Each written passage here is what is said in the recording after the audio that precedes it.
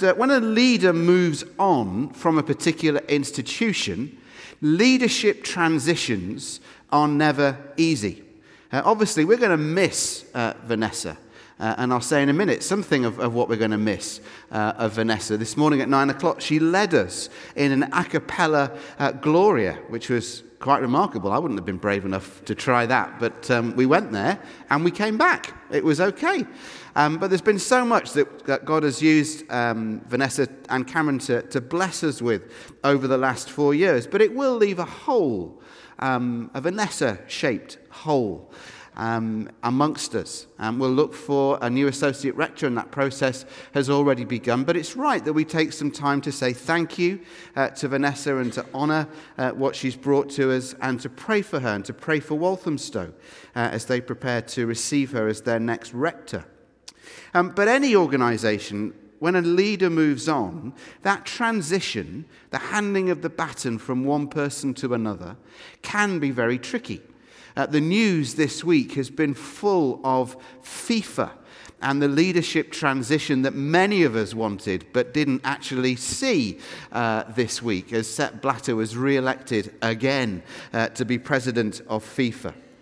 Companies and organisations and charities and even churches, when they haven't got a leadership succession plan in mind, struggle for a bit.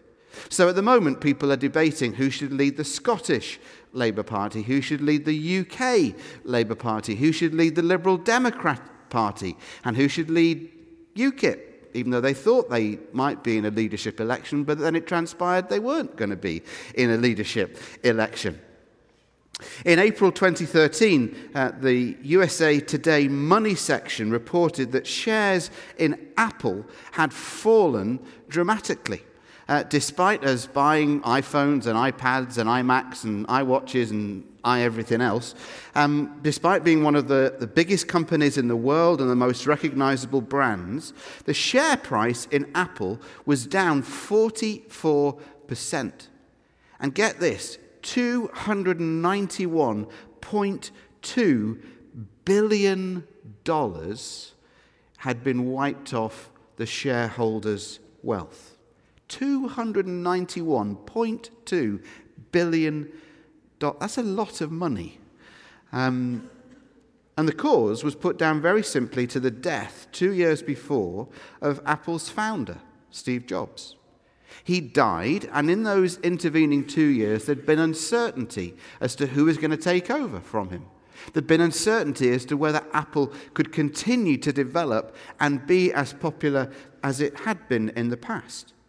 Any firm, any organisation, any cause that doesn't have a succession plan in mind when a leader moves on is going to be in trouble. Well, contrast that with what happened after the death and resurrection of Jesus. In our sermon series, we're going through the events and beliefs of the Creed. If you remember, basically it's the early church in the 3rd and 4th century trying to come to terms with and trying to understand how God could be up there, down here, in Jesus, and then in them when Jesus had gone back into heaven. And that, in essence, is what the creeds are all about. They're trying to understand how can God be up there, down here, in him, in you, in me, and out there at the same time. And that's basically what it comes down to. The whole of the creeds, the whole of the theology of the creeds, the whole of 400 years of church history comes down to that in very simple terms. And today we're looking at the events of the Ascension. We had to jump ahead last Sunday because it was Pentecost Sunday, and so we jumped ahead to the coming of the Holy Spirit. But what preceded the coming of the Holy Spirit was the Ascension. And the context was this: just 50 days after the events of that first Good Friday, his followers were transformed into a group of women, men and women, as we looked at last week, that within 50 years changed the face of the known world. And central to that transformation was the ascension of Jesus. Now, the death and resurrection of Jesus obviously were important. They were key. They were vital. But the ascension of Jesus was also pivotal.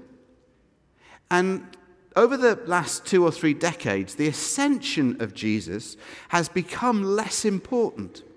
When I was at secondary school, sometime in the last millennium, we actually had a holiday for Ascension Day. It was a public holiday. It was then moved to the May bank holiday, and Ascension Day just became an ordinary day. But Ascension Day was a public holiday along with Christmas and Easter and Pentecost. It was seen as one of the great feasts and festivals of the church, but also something that was marked in public life. Well, here we are 30 years later, at least, and it is no longer a public holiday. But it was important just 2 weeks ago now that 20 of us stood on a Baltic Carlton Hill at 7 a.m. in the morning as we celebrated the Ascension. And it was Vanessa's idea. It's one of the things that Vanessa will leave with us is early morning Baltic communions. And we stood on Carlton Hill at 7 a.m. in the morning and thought, whose bright idea was this? To be up Carlton Hill at 7 o'clock in the morning where it's about -3, despite the fact that it's May, and we are remembering the Ascension, and we celebrated the Ascension, and we remembered the Ascension, and we gave thanks for the Ascension, and we gave thanks that next year we will not be up Carlton Hill at 7 o'clock in the morning. We will have a communion service later in the day, in the inside, when it's warm, and we will pray for the parishioners of Walthamstow, who will be there at 6 o'clock in the morning, having a communion service with Vanessa, celebrating the Ascension. God bless you. That's one of the things that Vanessa has brought to us and that we will miss in so many ways. But the Ascension is hugely important because the Ascension triggered the coming of the Holy Spirit, and the Ascension is hugely important because of what it signified about Jesus and also what it signifies about the church. And if you think about it, it was perhaps the perfect church holiday. Because the world doesn't want it. The world wants Christmas, and the world wants Easter. It's not that fussed about Pentecost, but it certainly isn't minded to celebrate the Ascension. Christmas and Easter can be about Father Christmas and materialism and John Lewis adverts and chocolate and the Easter Bunny. But in the words of Eugene Peterson, the world hasn't the foggiest notion what to do with someone flying out. The world hasn't the foggiest notion what to do with someone flying out. And so last week we celebrated the coming of the Holy Spirit on Pentecost, but 10 days before, the Ascension had made the coming of the Holy Spirit possible, but also revealed some deeply significant truths about Jesus. And the context was this. It had been 40 days since the first Easter day, 40 days in which Jesus had appeared and disappeared to his disciples. On one occasion, we're told he appeared to 500 people at once. On another, he appeared to a few of the disciples back in Galilee on the shore, and he cooked them breakfast as they were coming back from a fishing trip, and he forgave Simon Peter, and he reinstated Simon Peter. And what we're told happened during this time, verse 3 of Acts chapter 1, is that during this time, Jesus taught them again about the kingdom of God. After his suffering, verse 3, he presented himself to them and gave many convincing proofs that he was alive. He appeared to them over 40 days and spoke about the kingdom of God. He told them to wait in Jerusalem and to wait for the Holy Spirit. Hence their question that we read about in verse 6 that was a perfectly logical one. The Holy Spirit was coming, and therefore they ask in verse 6, are you at this time going to restore the kingdom to Israel? In their mind, it was logical. If the Holy Spirit was going to come, then the kingdom was going to come. If the Spirit of God was going to descend, the kingdom of God was going to descend. But their question also shows that they have neither understood the nature of the kingdom nor have they understood the nature of the Spirit. John Stott points out that the verb, the noun, and the adverb reveal everything that was wrong in the disciples' understanding. So when they asked restore, and used that word, the verb restore, it shows that they thought the kingdom was a political one. When they used the noun Israel, it shows that they thought it was a national kingdom. And when they used the adverb at this time, it shows that they thought it was about to happen immediately. Apart from that, they were absolutely correct in what they had sussed about the Holy Spirit and about the kingdom. But the kingdom of God was not and is not to be found on any map. It isn't restricted to one nation, it's international. And it didn't come at one time, it spreads gradually, life by life, by life, by life, by life. Now, the reply that Jesus gave them was one that's been ignored by millions of Christians over the past 2,000 years, as we'll see in a minute. Verse 7. Jesus says to them very clearly, it's not for you to know the times or the dates the Father has set by his own authority. Elsewhere, Jesus himself said that not even he knew the time or the date or the place of his return. About 10, 12 years ago, I was speaking at the Keswick Convention. Somehow they let me in. And I actually said those words. Jesus himself said that he did not know the time or the date or the place when he would return. Because he actually says that in Luke's Gospel. And at the end, there were 2 or 3 people waiting for me by the stage after I'd finished the talk. And one by one, they came and said, we think you made a mistake. And I said, probably. Tell me what it was this time. And they said, you said that Jesus said that he did not know the time or the date or the place when he would return. And I said, yes. And they said, why did you say that? I said, because Jesus said it. And they looked at me and said, no, he didn't. And I said, yes, he did. And they said, no, he didn't. I said, yes, he did. And they said, where did he say it? So I took them to Luke's Gospel and showed them, and they said, oh, he did. And I said, yes, I know he did. That's why I said it. But we'll see why that's important in a few minutes' time. Because it hasn't stopped many Christians getting obsessed with trying to predict where and when and how Jesus would return. But Jesus was very clear. He did not know. He might know now, but he hasn't told us. And it's not down to us to worry about it. But then comes this remarkable event. Jesus ascends in front of the disciples on the Mount of Olives. There's one account at the end of Luke's Gospel, and there's one account here at the beginning of Luke's second book, the Acts of the Apostles. There are some minor differences, but there are 4 or 5 things that are in common. In Luke's Gospel, he has Jesus rising and blessing his disciples. In the Acts of the Apostle, Luke concentrates on the words that Jesus speaks to his followers. But he's there on the Mount of Olives, and he's taken up before their very eyes into a cloud. And you see, just like the resurrection, the ascension is something that happens to Jesus. It's not something that he does. Jesus did not rise from the dead. He was raised from the dead. And Jesus did not, in some ways, ascend. He was ascended into heaven. Both were acts of the Father. And the question is, why? Why, when Jesus was constantly coming and going, appearing and disappearing, why does this event occur in the way that it does? Well, 3 or 4 things quickly.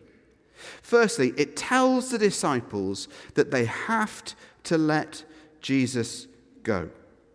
Verse 11, men of Galilee, the angels say, why do you stand here looking into the sky? This same Jesus who's been taken from you into heaven will come back in the same way you have seen him go into heaven. What happened here was something significant and something different and final about this occasion when Jesus leaves them for the last time. Before Jesus comes and goes. So he appears in the upper room, even though the doors are locked. He appears with them on the shore of the lake of the Sea of Galilee. He appears by them on the roadside going to Emmaus. And then as soon as they recognize who he is, as he breaks the bread, he disappears. So he's a bit like a member of the crew of the Starship Enterprise. He suddenly appears and disappears. He's not beamed up. He just literally appears and then disappears. Comes and goes, appears, disappears. He's there 1 minute, he's gone the next. They can't predict where he's going to come, where he's going to turn up. He's just there and then he's gone. This is different. This is his final departure. And that's signified by the angels who were there, these two men dressed in white. And again, if you think about it, angels had been there at his birth, angels were there at his resurrection, and now angels are there at his ascension. And it signifies to the disciples that this phase of Jesus' ministry has come to an end. But secondly, it also tells the disciples something about Jesus. Verse 9. After Jesus said this, he was taken up before their very eyes, and a cloud hid him from their sight. They're up on the Mount of Olives. Jesus is taken up from them into a cloud. Now, when clouds and mountains occur together in the Bible, something significant is happening. It's trickier for those of us who live in Scotland, because to us, clouds and mountains just go together. Normally at the same time. You climb a Munro, you get to the top, and suddenly that is when the cloud descends and you can't see anything at all. So clouds and mountains in our thinking just sort of go together. In the Bible, clouds and mountains occur together at times of great significance. So whether it's Moses or on Mount Sinai, or Jesus at the Transfiguration, or here at the Ascension, God is doing something. Tim Keller writes the following about the Ascension. If Jesus merely wanted to return to the Father, he could have just vanished. There were other times when he vanished immediately out of sight, for example, Emmaus. But instead, at the Ascension, Jesus literally rises up into the clouds and disappears into the distance of heaven. Why did he do it that way? There was no guidebook. This is how ascensions happen. There was nothing actually predicted in the Old Testament. So why did it happen in this particular way? Keller speculates. We can only speculate, but it may have been for the same reason that we have a coronation ceremony. That's what's occurring as Jesus ascends into heaven. His leaving of the disciples is different to signify that this is significant and this is final, but also something memorable and deeply significant is happening, not just on earth, but also in heaven. What we see is Jesus, as it were, leaving the space-time continuum without the need for a TARDIS. He leaves the space-time continuum. Up to now, for 33 years, Jesus has been restricted to being in one place at one time. But now he ascends into the heavens, and from now on, everything that Jesus does has a cosmic scope. And as Jesus returns up into heaven, in the Creed, what we say is, he ascended into heaven and is seated at the right hand of the Father.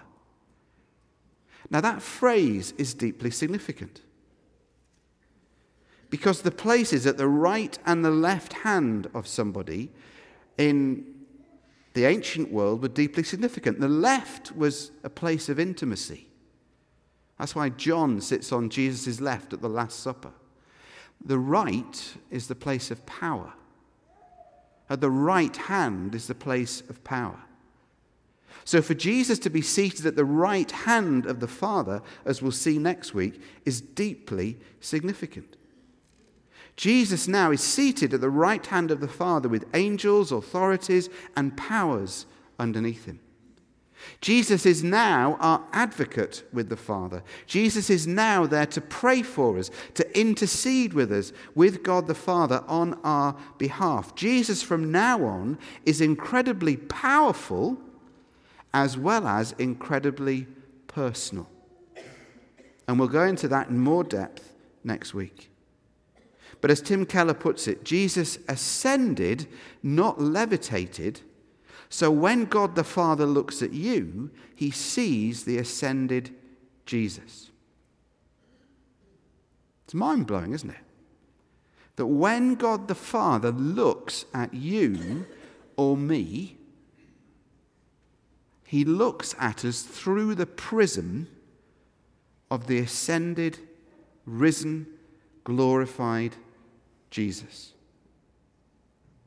Jesus intercedes on our behalf with the Father, but God the Father, when he looks at us through the ascended, risen Jesus. So it tells the disciples they've got to let Jesus go. It tells the disciples something about Jesus, but also it tells the disciples, verse 11, that Jesus will return. The angels say, this same Jesus will come back in the same way that you have seen him go into heaven. Now, what is that saying and what is that not saying? What it's not saying is that the second coming of Jesus will simply be the ascension played backwards. It's not as though God hits rewind and the events of the ascension simply are replayed backwards. That's not what is being said by the angels. The second coming will be similar in some ways. His coming will be in person, and his second coming will be visible, and his second coming will be glorious, just in the same way as the ascension. But there will also be some significant differences. You see, Jesus ascended in front of 12, 20 people. When Jesus returns, it will not be a private event. It will not be by invitation only. It will not be to a small group of people. Jesus himself said, every eye will see, every ear will hear. Paul says in Philippians, every tongue will confess that Jesus Christ is Lord. John writes in Revelation 1 verse 7 that every eye will see him. Jesus himself speaks about his second coming being like a thief in the night. It will be like lightning going from the east to the west. So the second coming of Jesus will be different in that way. It will be a global event. It will be a cosmic event. It will not be a private event. It will not be a small group only event. Neither will the second coming of Jesus be something that Jesus does alone. Jesus alone ascends into heaven. We're told again and again in the New Testament that when Jesus returns, he will be accompanied by angels and all those who have died in the faith. And unlike the ascension, it will not be in one place or one time. It will be something that everybody around the world sees at the same time. Nobody will be in any doubt. You won't come to church the next Sunday and think, I think the second coming may have happened. Did it? I'm not sure. Maybe it was a big bang on Tuesday, but I'm not sure what it was. It won't be like that. Now, that hasn't prevented millions, thousands at least, being spent by Christians reserving graves by the Mount of Olives, because they think that somehow, because of the words here, Jesus will return at the Mount of Olives. Neither has it prevented millions of dollars being spent by Christian television stations getting studios just by the Mount of Olives, so that they will have the exclusive shot of the second coming as Jesus returns, live on God TV, exclusive to us only. When the second coming of Jesus occurs, it will not be a strapline that goes along the bottom of our TV saying, breaking news, we think Jesus of Nazareth may have returned in glory at the Mount of Olives. It will not be like that. Despite millions of Christians around the world and down the last 2,000 years getting trapped into worrying about it and trying to literally buy the best seats so that they can be amongst the first resurrected when Jesus comes back to the Mount of Olives.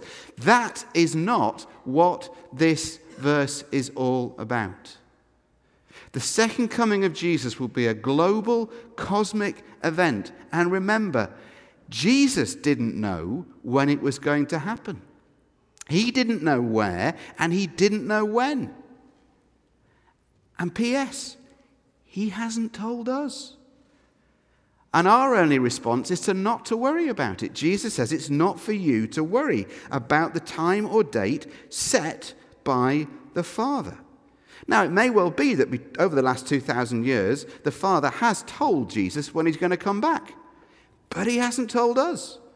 So it's not our concern to worry where it's going to happen, when it's going to happen. Our concern is simply to recognize that one day it will happen.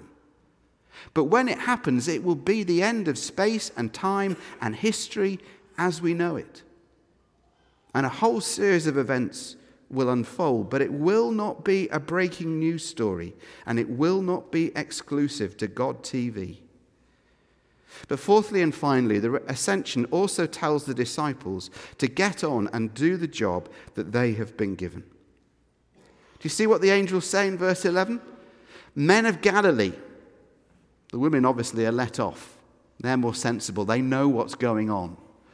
Men of Galilee, why do you stand here looking at the sky? Now, over the past 2,000 years, particularly in medieval art, they have tried to depict this in the best possible light. So you have the clouds, and you have the feet of Jesus, and you have the disciples, the apostles, sort of beatifically sort of kneeling at the feet of Jesus as he ascends into heaven. But when it comes down to it, basically what you've got are three things. You've got a cloud. You've got the feet of Jesus disappearing into the cloud. And you've got 12 blokes underneath going,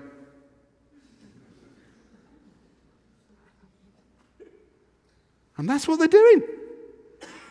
And that's why the angels say, Men of Galilee, why do you stand here looking intently into the sky? Now, how are the disciples like us in that regard? What was about to unfold was the coming of the Holy Spirit.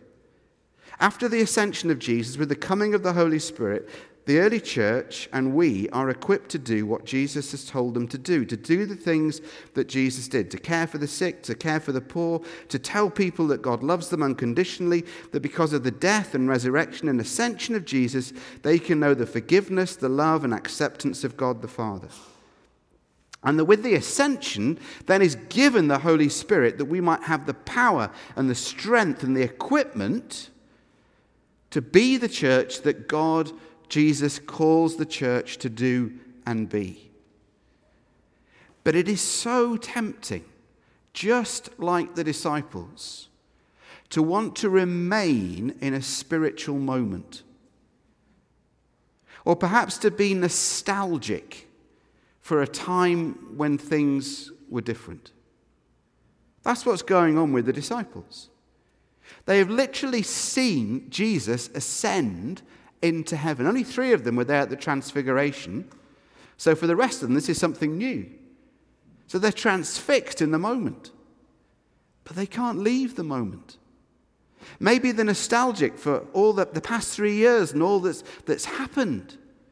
So they're just standing there looking up into the sky. And the angel has to say, guys, come on, why are you standing here looking into the sky?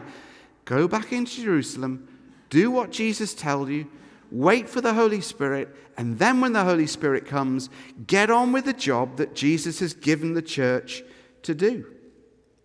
The angels don't allow the disciples, the angels don't allow us to get stuck either to get stuck or to become distracted. Distracted on wanting to retain the feeling of a spiritual moment. Let's sing that song one more time. I wish God could be as close to me during the week as he feels on a Sunday. I want to get that feeling back. Or I want to be nostalgic for a time when I felt closer to God, or when God was more active in my life, or there was just more going on with God. Or I wish this church could be like it was. That's what's going on in the life of the disciples. I wish there could be a time when Jesus was with us. I wish there could be a time when Vanessa was with us, because she's close to Jesus. One or two differences, but she's close to Jesus. It's very easy to get distracted. It's very easy to get stuck. And the angels don't allow the disciples to do that. And neither do they allow us to get stuck either. As somebody has said, the early church are to be witnesses, not stargazers. They've been told to go to the ends of the earth, but they were stuck gazing into the sky. The ascension does not allow us to remain nostalgic for the past or to get stuck in a spiritual experience. Very simply, the ascension reminds us of 3 or 4 things. The ascension reminds us that Jesus' earthly ministry has come to an end. It reminds us that he is now the King of Kings and the Lord of Lords. The ascension is his coronation ceremony. The ascension reminds us that he's ascended to the right hand of the Father, that he is our advocate. He intercedes for us with the Father. It reminds us that just as he is gone, so he will return.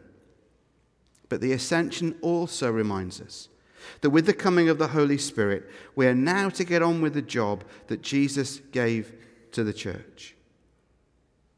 In the words of Tom Wright, the former Bishop of Durham, to embrace the ascension is to heave a sigh of relief, to give up the struggle to be God, and with it the inevitable despair at our constant failure, and to enjoy our status as creatures, image-bearing creatures, but creatures nonetheless. Vanessa.